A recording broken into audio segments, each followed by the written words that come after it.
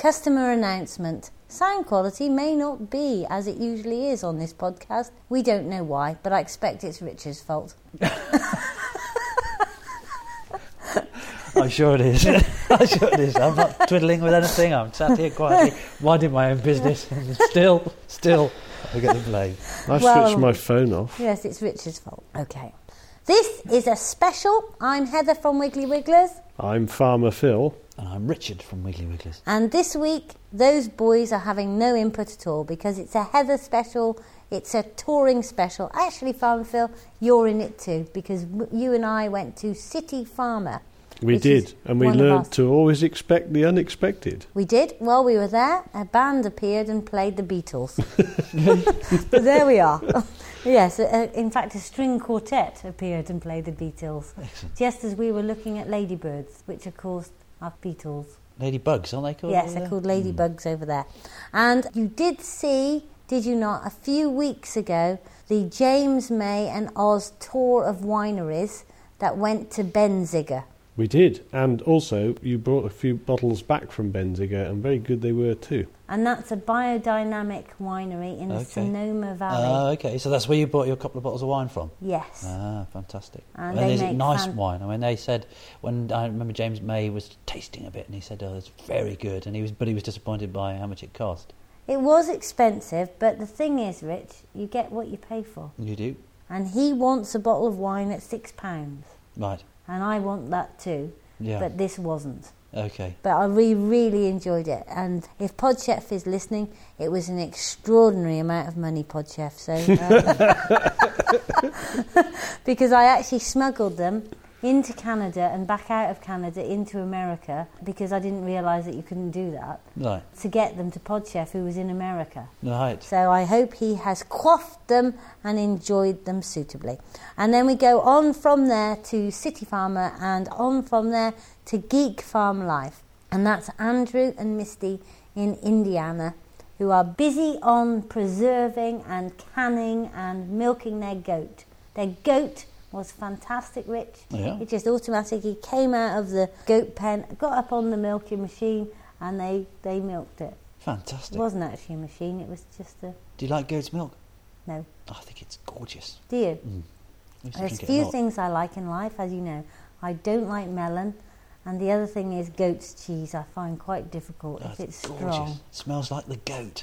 It does smell like the goat, and I'm not keen on the smell of goats either. Does that little fact feature in the 10 things that we didn't know about Heather or not? Don't know, but they're in the next catalogue, which you are gonna love. Let's have a Monty fact on farming that has a little American bent in it. MontyCast, a weekly fact on farming. The first cow arrived in America in 1611. Another MontyCast, a weekly fact on farming, next week.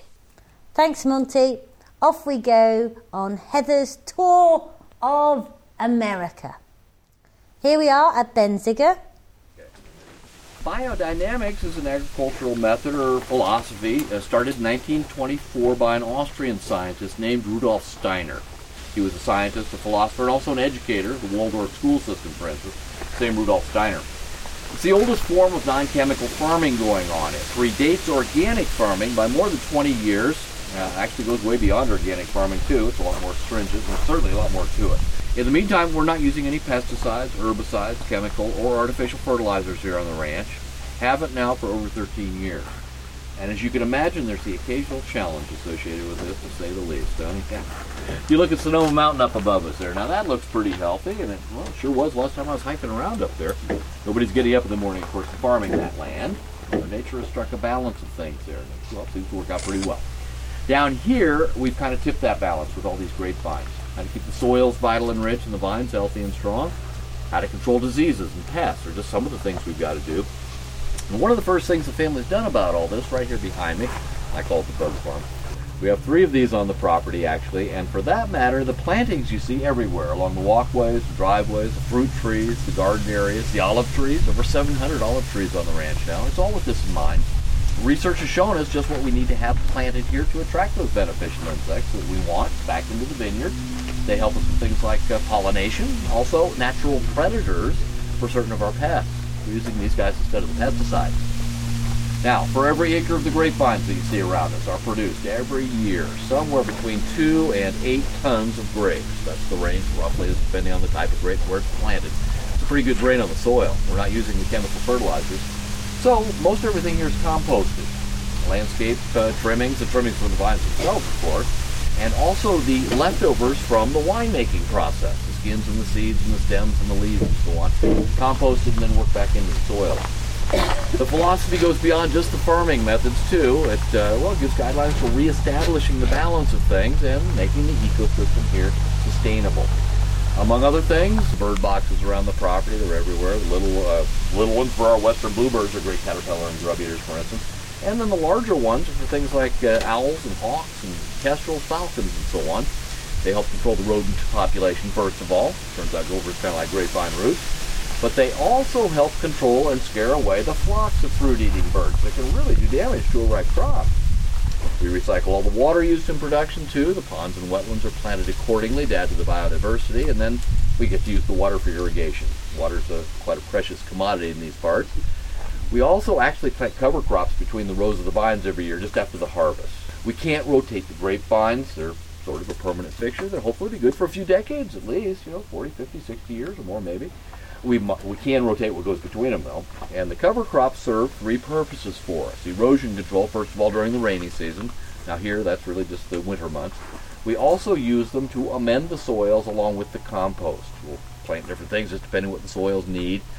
Sometimes it might be more of the legumes, other times just certain grasses. Certain clovers are very important, sometimes mustards even, whatever the soils are in need of.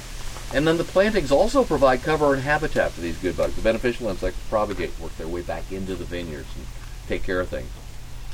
Another, benefit of our practices is that the natural yeast, the wild yeast that exists in nature, are flourishing here on this ranch. Good healthy environment. Yeast is important during the fermentation process. Whenever we can ferment on the natural yeast, well, the wines are going to be more flavorful and also more unique to this particular operation. So biodynamics, well, it's like the highest form of organic farming going on. It goes beyond just the elimination of all chemicals, though, and it's certainly the most healing form of agriculture going. A big difference are the 9 different biodynamic preparations that are made and applied here on the property during the course of the year. Well, sort of like the homeopathic remedies we might take ourselves. Here they're making concoctions from everything from stinging nettle to yarrow and valerian. There's the dandelion and chamomile teas. Also the horn preparations. The silica sprays, for instance, are sprayed onto the vines themselves to focus sunlight and increase photosynthesis. The hummus, the manure teas, sprayed into the soils to stimulate microbial activity and then root growth. The other preparations are actually sprayed onto the compost heap. When that's spread, then they can be absorbed by the roots of the vines, and they'll act as a stimulant to the immune system, or actually as remedies for certain things. So really, we're incorporating the environment and all the natural influences on the grapevines. And what this does is help produce grapes that really reflect the place they're being grown, the soils, the conditions, and the environment. Gives them a special sense of place or authenticity that the family's looking for. What about the yield? Does the yield go down because you're... No, just the opposite. No, much healthier and better. The roots are going way deeper. You're looking at a cross-section of grapes grown with the... where is those from? Oh, here. See, with the chemicals, the roots go down a couple feet just where the chemicals are. With this, the soils are light and airy and healthy all the way down. The roots go down 20 feet or more. Yeah, it's no comparison. Yeah. Now I'm at City Farmer. Well, I'm very pleased to be in the Vancouver City Farmer. Thank you. Can you give me the website, Mike? www.cityfarmer.org. And I'm with Marie and Sharon too. Thank you very much for welcoming us along. And I must say that if any of you hear any background sounds, that's Monty. Hello. And Farmer Phil on tour. Very good. Tell us a little bit about the history of the City Farmer. We're 30 years old, coming up in January.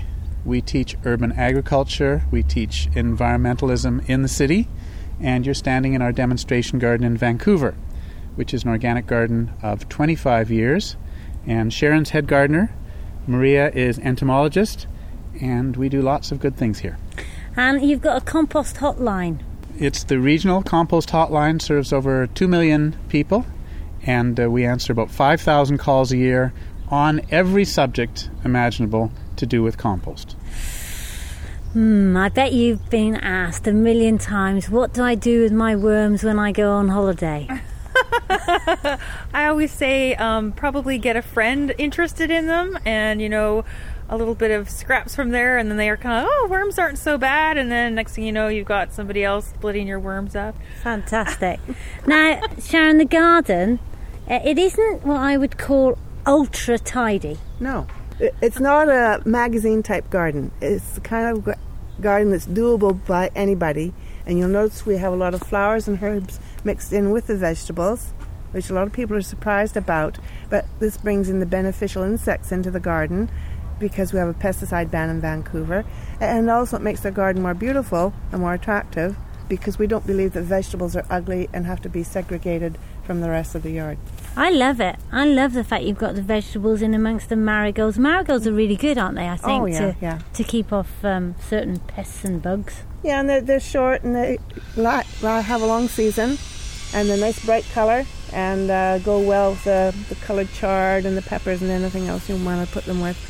Takes me back to years ago when my Uncle Bill, he was a very, very keen chrysanthemum grower and a very, very keen vegetable grower, and he had his vegetables in very regimented rows, but at each end he would have a whole row of marigolds. Yeah. And, it's there for a purpose, really. Something from my childhood that I remember very clearly.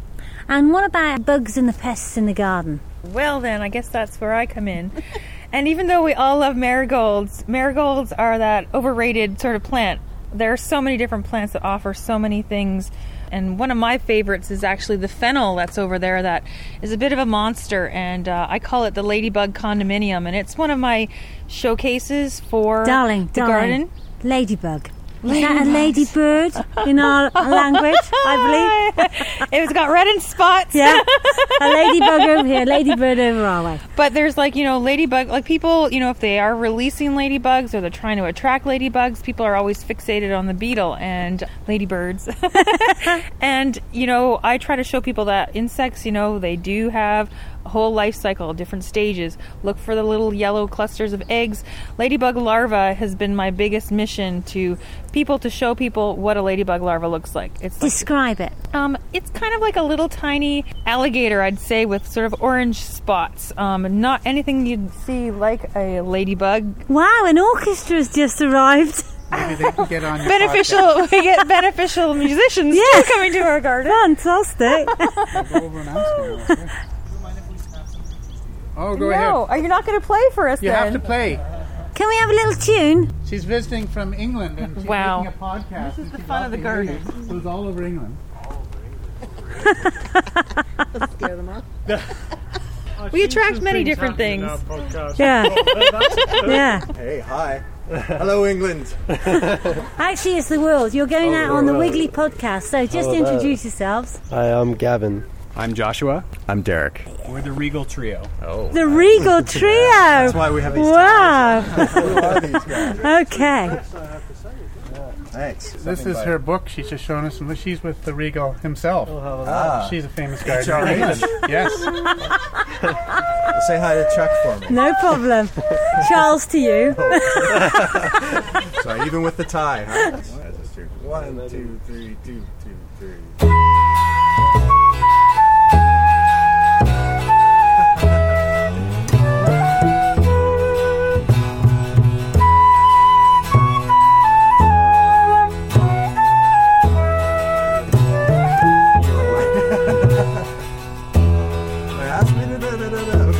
We got our taste. Hello, world. And it's an English tune, the Beatles. And we're talking about ladybirds. Can I ask you what you're doing here, Heather? I am. I'm going to blog you for a sec, if it's possible. Unbelievably, I am making a podcast for the Wiggly Wigglers podcast when we were talking about ladybirds, which are beetles, when a bunch of musicians arrived and played a Beatles tune on a double bass. And what was the name of the group? They were called the Regal Trio. It's something we happens here quite a bit. So, going back to ladybirds, beetles, bugs, And hopefully not another band of musicians will come, although that was wonderful. Let's just start talking about lottery tickets. Maybe we'll get the winning numbers. I think I've got a lottery ticket on me, Marie. Okay. Go on, fennel. So fennel, I've used it as a very great teaching tool. You can show people at any given time of the summer ladybug eggs, ladybug larvae, and the adult. It turns into almost a 10-foot tree, this thing. We have to cut the heads off because of the seeds, but it's just such a fabulous tool. And having the garden as a backdrop and showing people, the exact size of what they're looking at, because people don't see bugs. They just, they can't relate to the size factor. And when you can kind of just flip a few leaves and show them exactly what they're looking for, what to look out for, what they can do instead of, or, the good guys, the bad guys, the predators, and how the relationships work, it's a great tool to have. A garden is just, fabulous. There's like a whole macro world going on in people's backyards. They just have to kind of open their eyes to that. Do people come just drop in and ask you these questions, or I know we do get the people all the time. This garden is pretty magical in so many ways because there's always something that draws people in, just like the cob tool shed that we have. People just love the look of it. They come in, we sort of use it as bait, and we start to kind of get our fishing rods out, and then we start to talk to them, what are you doing here? And there's so many things to focus on, and every couple of weeks there's a new project going on, whether it's the cold frames from a recycled skylight that we've gotten, or the rain barrels, or just composting, keeping a worm bin. One little thing brought them in, but then we can kind of open up their world to all these other little projects that we've worked on. That cob house then, is that made of mud? Cob, yes. It's got a green roof, which is another great little kind of tie-in when people are interested in with green roofs. A cob structure is made out of straw, clay, sand, and water, and it's mashed up, and it's kind of built in layers, let to dry, and built the next layer up. It was all done by hand by hundreds of volunteers in our back laneway here, and all the extras that have been added in is just like those artistic touches that people just love it. So now I've got a head for this worm corner, but you mentioned, didn't you, that there's been a pesticide ban in Vancouver. Mm-hmm. However has that happened, and what does that mean? I think it's a response from residents who, see that there are pesticides being used, probably not correctly, and even though there's a lot of education that goes into using pesticides to some degree, is it really necessary? And I think there's a lot of people who would be more, I would never use that and thing. And I think the city, as the years have gone on, has really opened its eyes to listening to its residents, and has really kind of had a lot of programs being developed to educate the public. Plus, there's, a whole commercial aspect of organics that is really taking off, and they are educating, through selling products that are, a little more earth-friendly, more green. We call it the Gore effect. This past year, all of our programs have been so busy, over and above on waiting lists and things, and it's just, now we've got to catch up with the demand. So more and more people, especially like for Vancouver being such a highly populated place, people don't have backyards to compost in, and they've come from wherever and they're used to composting. Well, what do? Maybe consider using a worm bin. And that's one of the biggest things that we teach here, is how to compost your little veggie and fruit scraps into making it a nice plant fertilizer, a living fertilizer. A plant will never be the same, is what I like to say, and it's fabulous because you can take charge of your own waste. Let's go by these noisy farmers come on, to have a look at Worm Corner. This is a little bit of a site that's kind of under construction. It's getting a little more sun here, so pretty much we've kept worms in there, but now we've sort of moved to keeping them into the cob shed. Oh, I see. So bit more shelter, cooler little place. Going in. And sort of stacked a little bit here. We've only got 2 that are active right here right now. I've got another, actually the worm stackable one that you guys have. Can of worms? Pretty much, yeah. So this one, it pretty much works like a box. You've got the aeration holes on the side, you've got the drainage holes on the bottom. It sits in a tray, it's got a lid, and you just get a half a pound of red wigglers and you start to feed them. It's not rocket science, but people really, if they're not used to keeping worms, a living organism in a weird little box, then we kind of talk them through it. We do a 1-hour workshop where everybody comes up to speed to how to set up the bin, how to maintain the bin, and then our compost hotline, which is we're here to answer questions, and people will call us, and if they've got anything that they need to be troubleshooting, talk them through what's going on, what they're seeing, and try to help them out. So, where would they normally buy a worm bin from? Would they come to you, or are they in the garden centres? Well, they can do it commercially, but we're in a very privileged spot being in Vancouver. The residents have, voiced their wants to the city, and so the city of Vancouver does subsidize our worm bin programs. They're doing a little bit of advertising. They're getting a lot more media play. People are talking about it more, like keeping worms. Oh, that's kind of neat. So it's kind of cool, actually. And people get right into it. They start telling their friends, and so on and so on and so on. So it's definitely growing. Thank you, Marie. Here I am at Geek Farm Life. Well, I'm in Misty and Andrew's barn. I feel completely honoured. Well, we feel honoured that you came by. Exactly. We're up on the deck, and it's an old barn, said? Yeah, built in the 1880s time frame by Amish workers. Isn't it 1870s? Isn't that what the cornerstone in the house says? I can't remember. It's that time frame. And we're up in the hayloft. Normally this would be full of hay. This side would be full of straw. Yeah. The other side would be full of hay. Fantastic. Instead we have alfalfa pellets up there. They take up a lot less room than hay. And what are you feeding those to? The goats. Okay. You can feed it instead of hay. And that noise obviously is the goats. And we've got the turkeys. Tell us why the turkeys are inside all the time. Well, the turkeys fly. Yeah. And that's the problem with turkeys. You put them outside, they'll fly. Did you not clip them? Story. You can clip them, but it's a pain. Yeah. They have big talons and they don't really like to be picked up. Yeah. And then if you clip them, they run out onto the road to investigate whatever car is coming by. Yeah. We did have that one time where they stopped the car and the car stopped and was honking, and then the turkeys were hopping up on the hood and gobbling back every single time the car honked. It was pretty funny. They're more curious than smart, so that's one of the problems with having them outside. So any shiny bits. We do have. They'll go and attack. We do have the turkeys outside from this year because we have been more diligent about keeping them clipped. Yeah. Yeah, and they're used to running with the ducks, so they actually kind of stay with the duck flock. Fantastic. Now you've given me some wool, Misty. Tell me about that. Well, I have Corriedale sheep. Okay. It's a common American breed. Yeah. Bred in the early 1900s, I think, for wool and meat. Yeah, I think that they have them in. I think it was actually developed in Australia, so I'm pretty sure you have them in the UK as well. Okay. They have a nice medium to fine wool. It's not fine like merino or cashmere, but it's pretty good. And so I gave you some wool that I had spun. One of them is natural, one of them is dyed with indigo, and the other one is dyed with Brazil wood.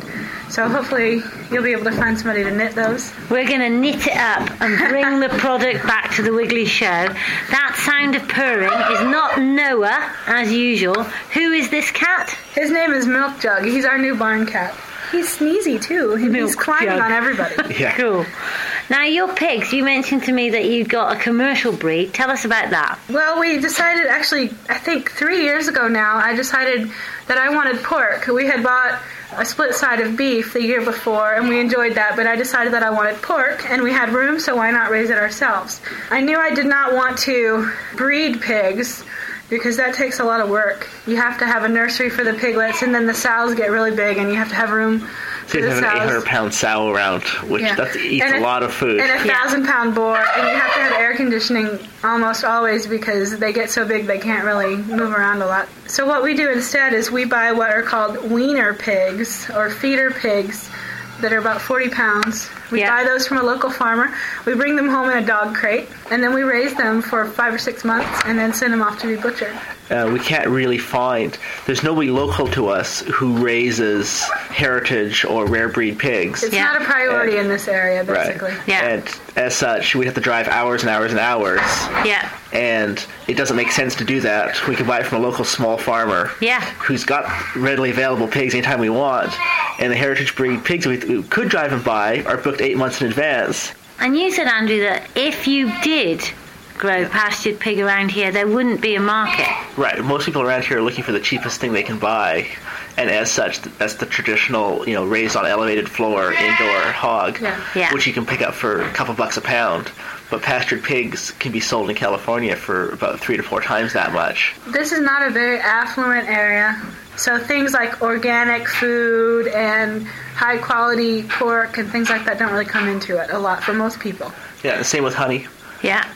If we go to certain larger cities, if you have natural honey, raised without any chemicals and so forth, you can sell it for some decent money. Yeah. $10 a pound type of range. Around here, people expect to pay more, like what, $2.50 a pound, or? Yeah, basically they want to buy a quart of honey for $5 at most. Do you think that when people around here think of the product that they're buying, that they imagine the intensive farming? Do they know that that's what it's coming from? So when they buy their beef, have they got in their mind the feedlot? Or is it just that they like to wash over those issues and imagine this pastured, beautiful beast grazing in acres? With the beef, they want feedlot beef. Okay. They've been told that corn-fed beef has the highest amount of marbling. It means fat, and they want it because it's tender. You can overcook it and it's still tender, right? Because you're full of fat. Or on the pigs, I don't think they even know there's an alternative. Yeah. Okay. The other or extreme, care. Well, the other extreme with the beef, there are a lot of people around here who buy beef by the side, and a lot of times the people that are buying it in bulk like that, they do know what's going on. And actually, if you buy it that way around here, you have a higher chance of it not coming from a feedlot. Yeah, if you want to go to a local butcher as opposed to Walmart or something like that, you can buy reasonably priced beef. Tell me your attitude to downshifting, because there would be people who perhaps were listening who thought that your idea was to have this idealistic, restful, self-sufficient type lifestyle, living in an idyllic way. I don't think that we set out to do downshifting as far as what I think when I hear the word downshifting, because what I think is moving to the country and not doing much and just sitting on the porch reading a book. And I think we did not set out to do that, and we didn't really set out to be farmers. We just had it in our mind that it would be nice to have a house, which we would not have been able to do where we were living before. Houses were like $1 million. What did you live in an apartment before? We did. We lived in a really small apartment, 900 square feet or something like that. So that was our whole goal, was just to get out, and have a few animals. But the problem, and one of the reasons we do the podcast maybe, is that we hear a lot of people downshifting, and they seem to want to just get away and quit their day job and live the rural life. But the problem is, to live the rural life, you have to be happy and enjoy what you're doing, and it takes, for us anyways, it takes a certain amount of income to make life comfortable. Yeah, we want to heat the house in the wintertime. You can do that by cutting wood and so forth, but we don't have any woods to cut, and that's a lot of work, cutting all the trees that you're going to need to heat your house and drying it for a year and all that sort of stuff. We can sell our skills for relatively easy jobs with great income and live good lives. Yeah.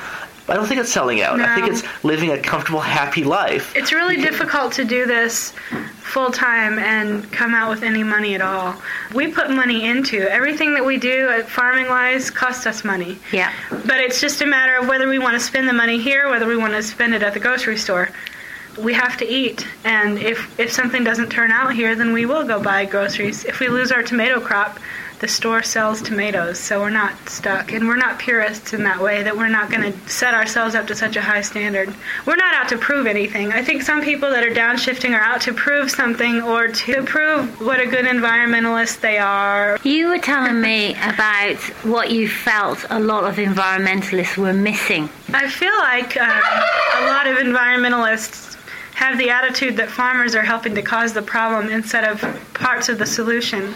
Because when I listen to advice from green people, quote unquote, I hear a lot of stuff about the Incredible Hulk. Yeah, exactly. I hear a lot of stuff about you need to live in the city, you need to stop urban sprawl, you need to take public transportation or ride a bicycle to work and things like that. And I don't hear anybody talking about, in a positive way, people who live in rural environments. I feel like the attitude is that if you live in a rural environment, then you drive a truck and you're probably contributing to the problem instead of helping to solve it. But I think that that's missing some of the data because we are doing things to help the environment. Go on. Well, people that do sustainable farming instead of just corn all the time are putting things back into the environment. If you grow beans, you're putting nitrogen back into the environment. If you have pigs on the ground, they're definitely adding lots of nutrients to the environment. And the overall not using as much stuff, I think that's a good thing. I think that we end up not having to support as much transporting of vegetables around and transporting of meat around because we're doing some of our own stuff. And it's fun. It is fun, and I think environmentalists need to figure out how to have fun with it too. I love that quote. I think that everybody needs to be positive. Instead of talking about all the things that we need to cut back on and all the things that we need to stop doing, why don't we start focusing on things that we need to start doing and things that'll be fun to do? And so what you're saying is really that the balance and the diversity in your animals, in your community, the way that you're connecting is bringing value to your own life. Yes. That's the point. Exactly. Except now when the cat has scratched Andrew. Oh, he's actually biting into my hand. Oh. and the buck is ramming against the door down there. It was a 300-pound goat slamming himself against the door trying to get out. It's because of his scur. I've caught him scratching his scur a couple times on the side of the barn, His too. scur? They're usually disbudded. Yeah. They have their horns taken off. Sometimes if it's not done properly, they can kind of grow back, and then they fall off, and then they grow back, and that's what happens to him, and it really itches. Got ya. Well, we'll go and have a look at him, but I thank you very much for having me. Yes, thank you. Thank you for coming by. No problem. That was great. This was really, really fun. Great. Okay. You're a star. Now we should do an interview of you. Hope you enjoyed the show. If you want to subscribe, go to iTunes. If you'd like to pop a review up, we would be tickled pink as long as you put something good. Thanks for being with us. Hope you enjoy next week's show, which will be an absolute corker. Bye. Bye from me. Bye.